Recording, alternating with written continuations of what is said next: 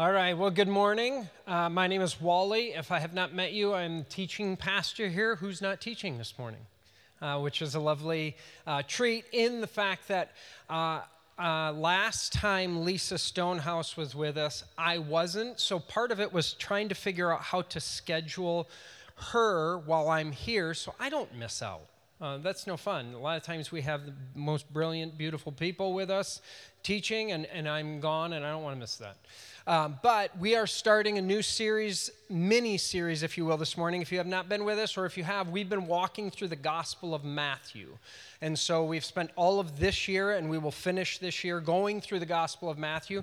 But we break them down into themes. There are little themes within Matthew, and this next one all revolves around authority and power. And so that is going to be all sorts of fun over the next few weeks as we kind of dig into this. But this morning, the discipleship pastor from Harbor Life is with us. So I would love it if you would welcome our friend Lisa Stonehouse.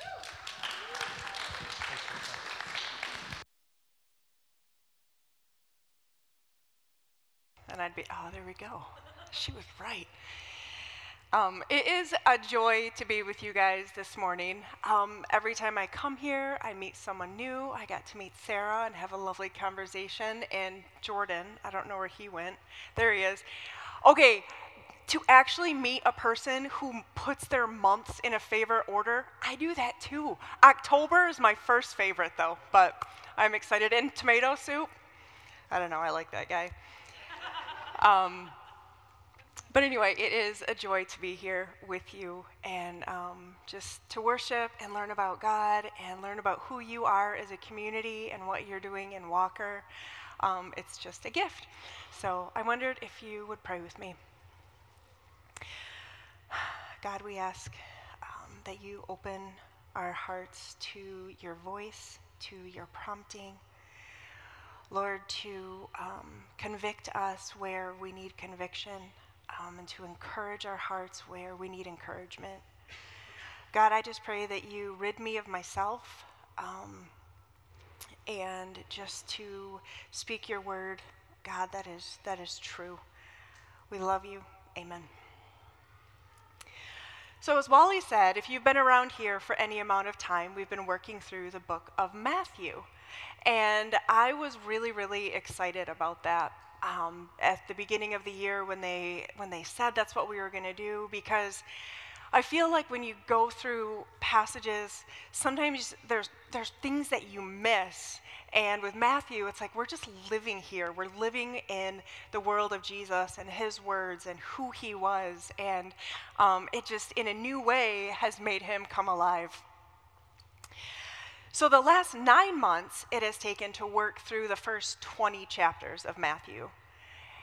But we're really going to slow down. And in the next, about 3 that's left of this year, which is crazy, we're going to focus on the last week of Jesus' life. So it's a much slower pace, and we're really going to delve in to what that week was like. Before his crucifixion and his resurrection. So this week begins with Jesus entering Jerusalem on a donkey. And at the same time, the Roman governor of that time, Pilate, was also entering Jerusalem on a war horse. So for the next 6 weeks, we are going to examine what it looks like when authority and power come into collision at the cross of Jesus. Now, the story that I'm going to tell today pretty much gets preached once a year on Palm Sunday. But it's a great grasp to see what Jesus is doing in the story. And when you really spend time, it changes how you interact with it, who the disciples were and the other people in it, how they reacted, including Jesus. I often ask myself, what's my heart behind doing this? What is the message I want to consistently weave through the words that I say on a Sunday? Weave through my life.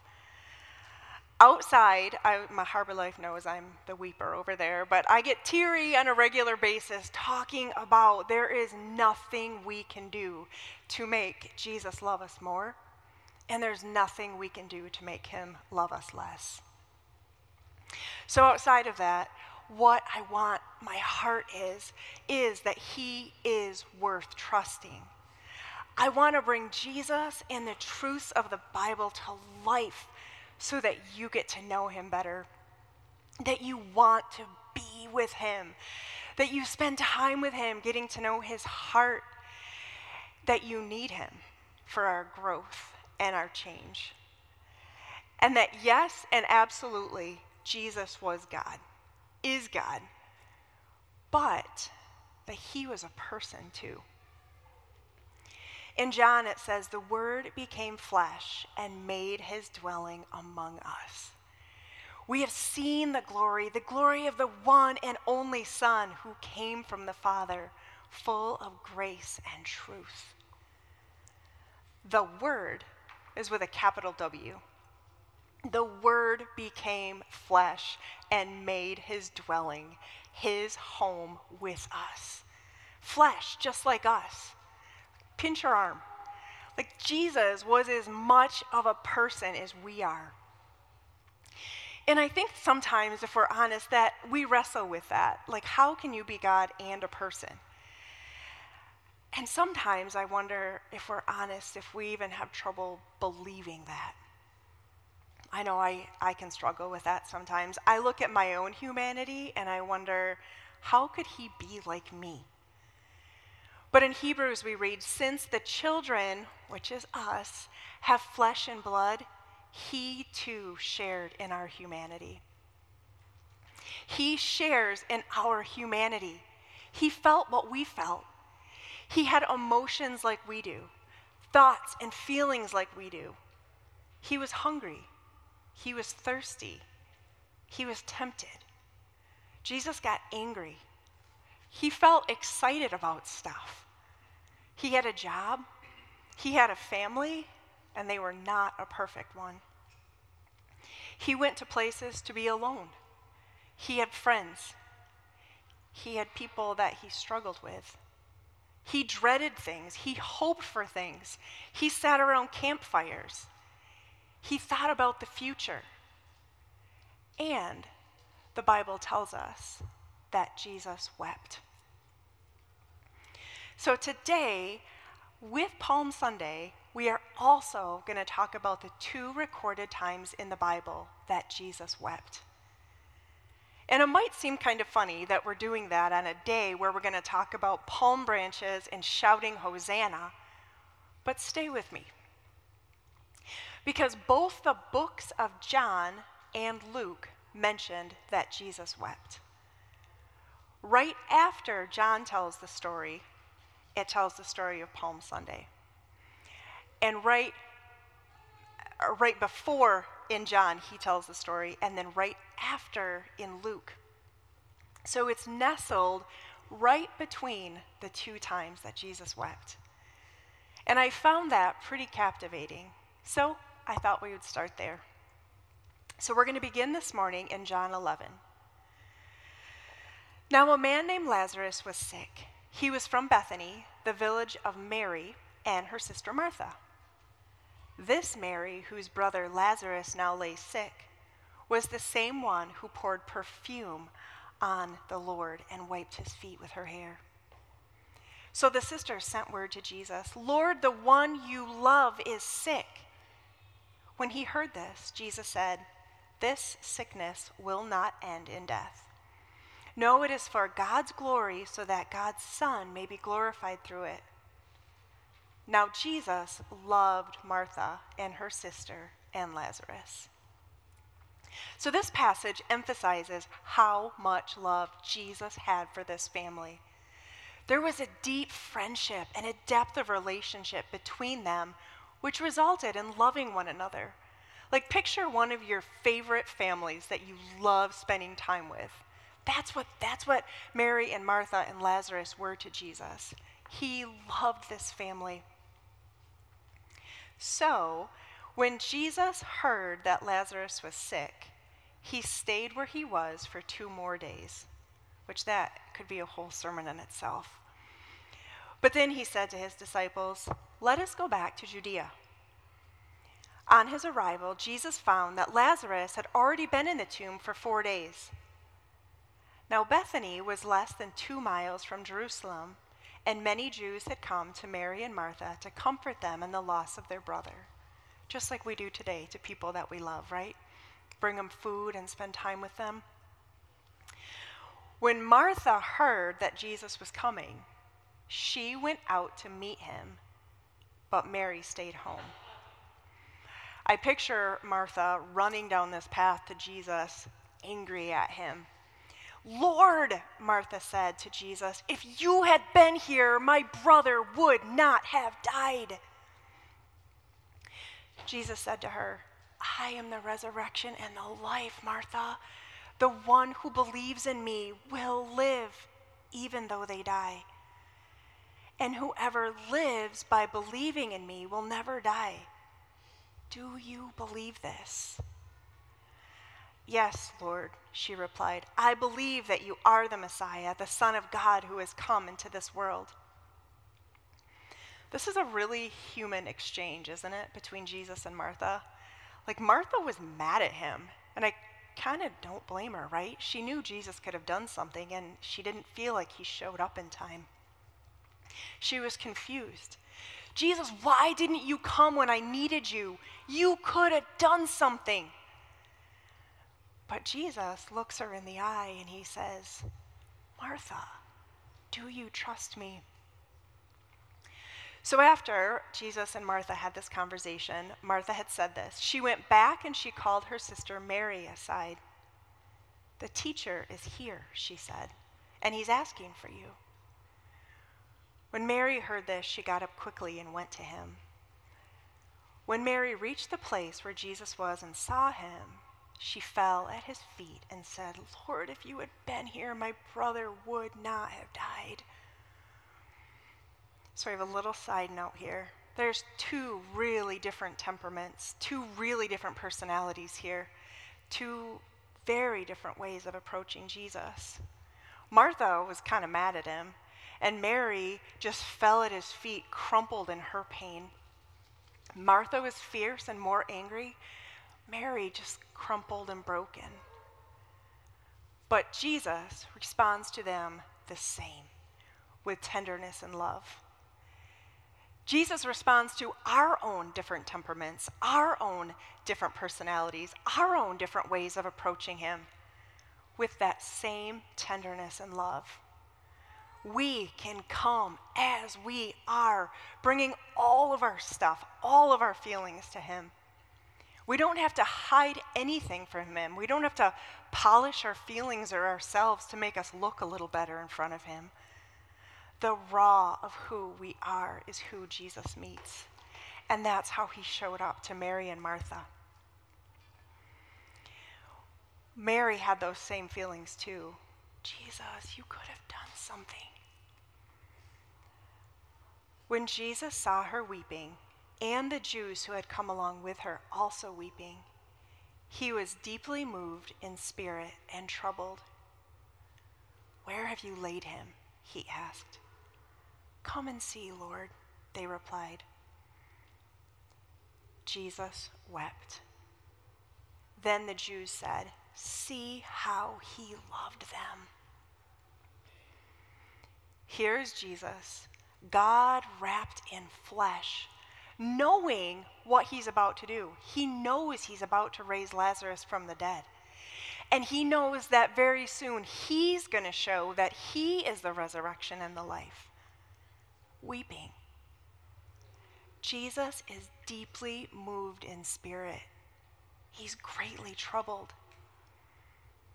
Death is so painful. There's hugging and there's whispers and there's questions and there's weeping. And as they wept, Jesus wept with them. He experienced their emotions, their pain, their heaviness, their sorrow with them. We have a Savior who has come to us in the very flesh that we have, who knows and understands what it means to be pain-filled, what it means to weep. He is able to identify and empathize with us in our hurt. He wept at the grave of someone he loved, like so many of us have. The way that Jesus enters this emotionally charged situation is so beautiful.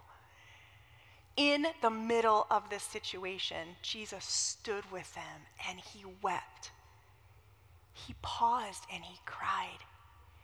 He enters in our pain, our hurt, because he loves us, because he understands. He is tender to our humanity because he is human too. The Word became flesh and dwelt among us. It is believed that there were just a few days between this story of Lazarus and the triumphal entry. There was unrest and there was turmoil in the land. From the chief priests towards Jesus, from the Romans toward the Jews, from the Jews towards the Romans. And this next story, when placed in its historical, social, and political context, it's absolutely charged with electricity.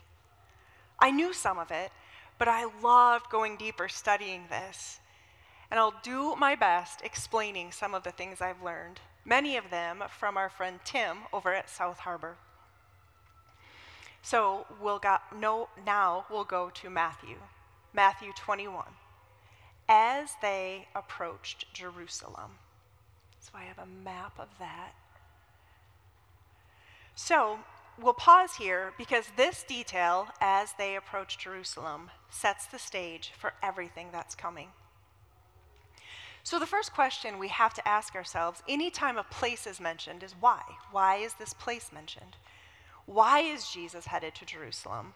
Right? He's not from Jerusalem. We learned that he's from Capernaum, which is way up on the top, which is about 90 miles away. And these miles are not easy miles. They're hard, through the desert, over mountains, by foot. So why is Jesus headed to Jerusalem? The answer is Jesus is a Jew. So on this particular Sunday, what we call Palm Sunday, kicked off what would be a really big week for the Jewish people. Because on Thursday night, they would celebrate perhaps the biggest Jewish holiday, Passover. Passover was the yearly celebration of an event that happened approximately 2,000 years before Jesus. It was the moment when God, through a man named Moses, set the Israelite people free from their slavery in Egypt. And even though Moses played a central role, there was no doubt in any of their minds that it was God who set them free. The Egyptians were the largest military superpower of that day. They had sophisticated weapons. They built the pyramids. And so, central into the celebration of Passover was this belief that through God, anything is possible. With God, no matter how big and bad the enemy looks, there will be justice. And so, every year, if you were Jewish, you would leave your home, travel to the capital city of Jerusalem to celebrate and remember Passover. Because of Passover, there was a huge gathering of people in the city of Jerusalem. Hundreds of thousands of people were packed into this city, which was normally about 40,000 people. And they were all there to remember a time in their past when God had set them free. But there was another reason the Jewish people would gather for Passover. Passover is described in the Bible as a Jewish festival. The word festival is the Jewish word mikra, and it means to rehearse, to practice. They believed that the festivals weren't just a part of remembering something that happened in the past. they were a rehearsal of something that would happen in the future. And that is an important detail to remember. Because at the time of Jesus, the Egyptians were no longer the problem. Because now there was a new global military superpower on the scene, the Roman Empire. And those mighty Romans made the Egyptians almost look weak. These Romans were larger and stronger and more brutal than the Egyptians could have even imagined. These are the same Romans who took a torture device that was being used by the barbarians. They tweaked it so the pain would last longer, and they called it the cross. The historical record from this time in history is just one account after another of Romans crucifying an entire city for people trying to rebel against them. The Romans were vicious. There's even accounts of them lining the streets with crosses so that every time you left your house, if you were one of the few who survived, you would have to walk by your family or your neighbors hanging on crosses. That is unimaginable. That message could not have been clearer. Don't mess with Rome. Passover was about worshiping and remembering, but it was also about a protest. This world is not how it should be. And I don't know about you guys, but sometimes my soul groans that this world is not how it should be. But it's as if the Jews were saying, God, we believe you can defeat them. You can set us free, just like you did 2,000 years ago from the Egyptians. And so, every year, if you were Jewish, you would head down to the Passover festival to remember and to rehearse. And every year you would pray, you would sing songs, you would tell stories about what happened then and how God raised up a man named Moses. And then, as we've learned through Matthew, he goes back to Moses all the time. They waited for a new Moses who would lead that next charge to freedom. The prophets referred to this new Moses figure as the Messiah, God's anointed one, the one who is going to save them and heal it all. And Jesus, the story begins, is headed into Jerusalem for Passover. The Messiah is coming. Do you get a sense of the electricity in the air? Is this the year? Now, at the same time all of this is happening, there's someone else who's heading into Jerusalem. His name was Pilate. Pilate was the Roman governor. Which raises a question. Why is Pilate in Jerusalem? He's not there to celebrate the Passover because he's not Jewish. Jerusalem is not where he lives. Pilate lived in an incredible mansion. We have a couple pictures of what it looked like. Off the coast of the Mediterranean Sea, in a city called Caesarea, which, I mean, who would want to leave that? That's like a vacation destination right there, isn't it? So this is about 50 miles away from Jerusalem. So this is beautiful. Why is Pilate not home? Why is he not basking in the sun there? Why is he in Jerusalem? Well, the answer is Pilate's job is working for Rome. He was the Roman governor. And Roman governors had two jobs. Number one, collect taxes for Rome. And the most important, which is number two, keep the peace. So, do you see Pilate's problem? If your entire job is to maintain order, and now the streets of the city are literally packed with people singing songs and drinking wine and telling stories about how God took down their enemies, kind of understand why Pilate would want to be in the center of this thing. What if they celebrate too loudly? What if they drink too much wine? What if they start saying things like, I think we can take them. Look around, we've got this. What if the people rebel? And so, every year during the Passover celebration, as the Jewish people were marching into Jerusalem, Pilate would stage his own march into the city to keep the peace and hopefully intimidate the Jews just enough to remember who was in charge. Now, Pilate's march, that was a sight to see. Some historians say that Pilate would take as many as 6 legions of soldiers. What is a legion? A legion is 6,000 men. Picture your town that you live in. I live in Granville, so I'm picturing Chicago Drive and Wilson, like that intersection. Can you imagine 36,000 Roman soldiers marching through your city, down the streets of your town, down your neighborhood? That is a spectacle. That is scary. And it's Pilate's way of saying, don't even think about it. We will crush you. And then leading this army on a great horse was Pilate. There's a picture of like what he could have looked like on that. Can you picture this? 36,000 soldiers. The sun reflecting off the metal of their armor. The steady sound of the soldiers marching together in rhythm. This whole thing was about intimidation. So back to verse 1. As they approached Jerusalem and came to Bethphage on the Mount of Olives. So remember, Pilate is marching in from Caesarea, which is to the west of Jerusalem.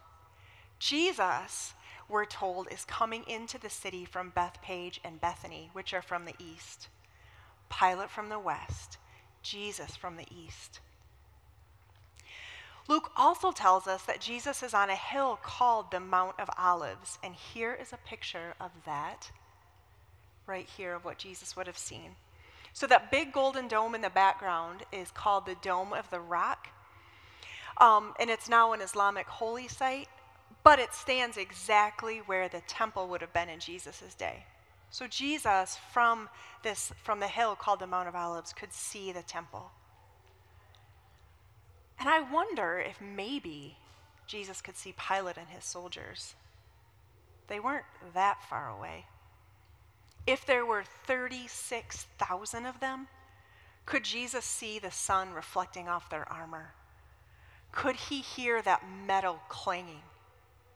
Could he see the dust cloud rising? Pilate from the west, Jesus from the east.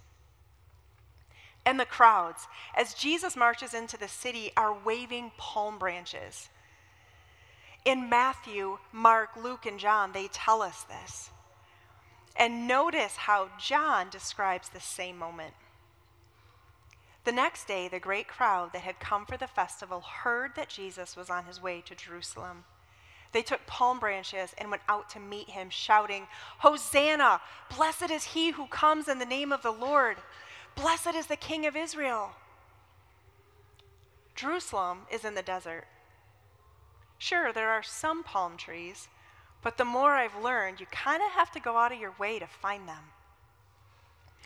But it's not just that the people went out of their way to find the palm branches, they're waving them. Have you ever thought that that's a little weird? It would be a little bit like if a president was driving down your street and you wanted to show patriotism, right? Picture the 4th of July. My guess isn't you're not going to first think, oh, I'm going to go find a tree branch and wave it, right? That would be pretty weird. What would we wave? A flag or a patriotic sign? When I was in high school, I was able to go to Lansing when President George Bush came into town for the debates with Bill Clinton and Ross Perot. I had a high ponytail with a hot pink scrunchie, crimped hair. It was great. But on our way, we went to the airport in Grand Rapids and saw Air Force One land and saw President Bush come down. And we were going crazy. We all had those little American flags and tattoos on our cheeks. There was so much excitement in the air. Well, it turns out that that's exactly what these people were doing when they waved the palm branch. The palm branch was for these people a sign, a flag of sorts, a political symbol. Very simply, in the Greek Empire, the one just before the Roman Empire, some terrible things were done to the Jews there too. And in the middle of all of that, a Jewish family known as the Maccabees rose up and said, "Enough, we have had enough." And so, the Jewish people at the Maccabees' command staged a full-on revolt against the Greeks. And they won. It's a victory that's still celebrated to this day, known as the Festival of Hanukkah. Now, I know I'm hurrying through this history, but I'm telling you all of it briefly to tell you where that palm branch comes in. There's another festival that the Jewish people celebrate. I mean, these people are great. Festival after festival, we totally have it wrong here. We're so boring. So, this festival is called Sukkot. Is that how you pronounce it? Yep, okay. Central to the festival of Sukkot were two things: palm branches and the word Hosanna. Sukkot is a festival in which the people would plead with God to bring them rain. And they would wave palm branches, and thousands of palm branches, when you wave them, kind of sound like rain. And so, in a way to celebrate Sukkot, the people would wave palm branches and they would cry out, "Hosanna, Hosanna, God save us, send us rain." They did this every year. But now, the Jewish people, again, were no longer free. This time it wasn't the Egyptians or the Greeks, it was the Romans. And as we talked about, those brutal Romans were worse. And so a Jewish resistant movement began to bubble up in the years leading up to Jesus. And these people called themselves the Zealots. Their mantra, "Do whatever it takes." Their war cry, "Hosanna." Their flag, the palm branch. This whole story is dripping with revolution. Hamilton and the American Revolution, Les Mis and the French Revolution. Can you hear the people sing? So with all of this in mind, let's go back to our story. Jesus sent 2 disciples, saying to them, "Go to the village ahead of you, and at once you will find a donkey tied there with a colt by her. Untie them and bring them to me. If anyone says anything to you, say that the Lord needs them, and he will send them right away." So Jesus says, if somebody says to you, "Hey, that guy is stealing my donkey," just say, "The Lord needs it." Now, maybe I've watched a few too many movies, but you know what I expect Jesus to do here? I expect him to get on a horse and ride into Jerusalem, William Wallace style, right? Hair flowing, eyes blazing, face painted. He is ready to do this. But what does he say instead? "Hey guys, you want to grab me a donkey?" Donkeys aren't exactly the most intimidating animals, are they? Like, they're slow, they're stubborn, they're kind of cute. We have a donkey. I mean, they're like, someday on Palm Sunday at Harbor Life, I'm going to have a donkey. I got to figure out how to do that. So if anybody has a donkey connection next Easter, let me know. But can you imagine trotting, or I don't even know what donkeys do. They just feel like they just kind of stand there, right? But to go into battle on one of those things, how fast can they even go? I mean, if William Wallace came riding in on one of those, that would have been the end of him. But the donkey was actually, it became a Jewish symbol for peace. Because the only time a donkey would be ridden in war was if you were surrendering. So what do you think those crowds of people were thinking? Is Jesus giving up? So let's see. In verse 6, the disciples went and did as Jesus had instructed them. They brought the donkey and the colt, and they placed their cloaks on them for Jesus to sit on. A very large crowd spread their cloaks on the road, while others cut branches from the trees and spread them on the road. The crowds that went ahead of them and those that followed shouted, "Hosanna to the Son of David! Blessed is he who comes in the name of the Lord! Hosanna in the highest heaven!" Did you catch what the crowds are saying? He's not giving up. Yes, the donkey is a symbol for peace, but it's not because Jesus is giving up. It is because God is about to have the victory. So where did they get this idea? Well, in his account, Matthew tells us what the prophet Isaiah said was going to happen. What the prophet Zechariah said. He talked about the king coming in on a donkey. "Rejoice greatly, daughter Zion. Shout, daughter Jerusalem. See, your king comes to you, righteous and victorious, lowly and riding on a donkey, on a colt, the foal of a donkey. I will take away the chariots from Ephraim and the war horses from Jerusalem, and the battle bow will be broken. He will proclaim peace to the nations. His rule will extend from sea to sea and from the river to the ends of the earth." And the crowd, because they were Jewish people and they knew the Bible, they knew that prophecy. Why do they wave palm branches? Because in their mind, that's the way you get peace. You fight back. Pilate from the west, Jesus from the east. Now again, put yourself in the story. The great messianic king of Israel is entering the city, not on a noble horse as a mighty conqueror, but on a lowly donkey.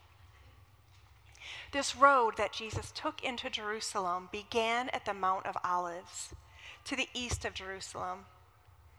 And as he rode the donkey down that dusty road, crowds of people began to eagerly shout and gather, "Hosanna to the Son of David! Blessed is he who comes in the name of the Lord! Hosanna in the highest heaven!" Waving palm branches, rejoicing with victory and triumph, anticipation, joy, excitement. This is happening.